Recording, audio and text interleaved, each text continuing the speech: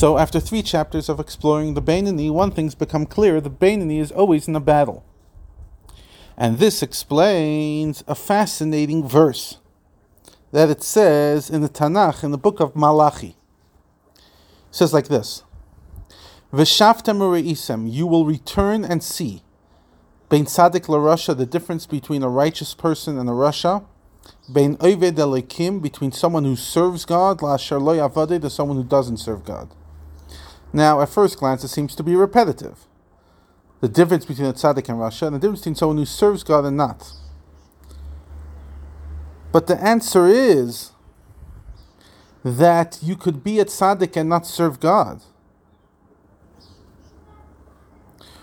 Why? Because you're not pushing yourself forward. You're not going beyond your comfort zone. The difference between someone who serves God and a tzaddik is that the person who serves God, not served, but serves in the present tense, describes someone who is still presently laboring in his divine service.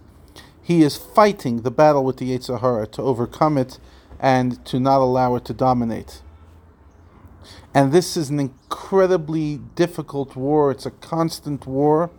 Avodah v'amal gadol.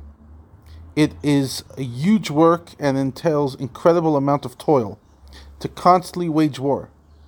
This is the Beinoni.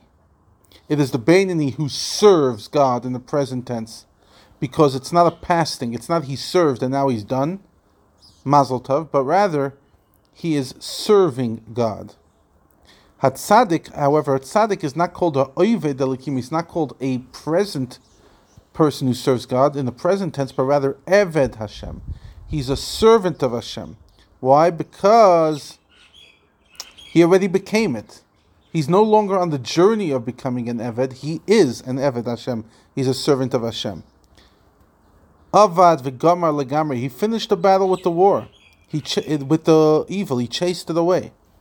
So he's no longer struggling with it. But the Beinoni is in the level of Oved.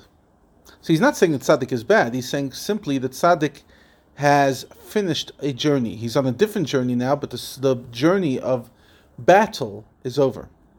Versus the Beinoni, versus each and every one of us, that each and every moment we are battling something. And it is our mandate to be an Eved Elokim, to be an Oved Elokim, to serve God. Every moment to remind ourselves where we are, in front of who we stand, and why we do what we do.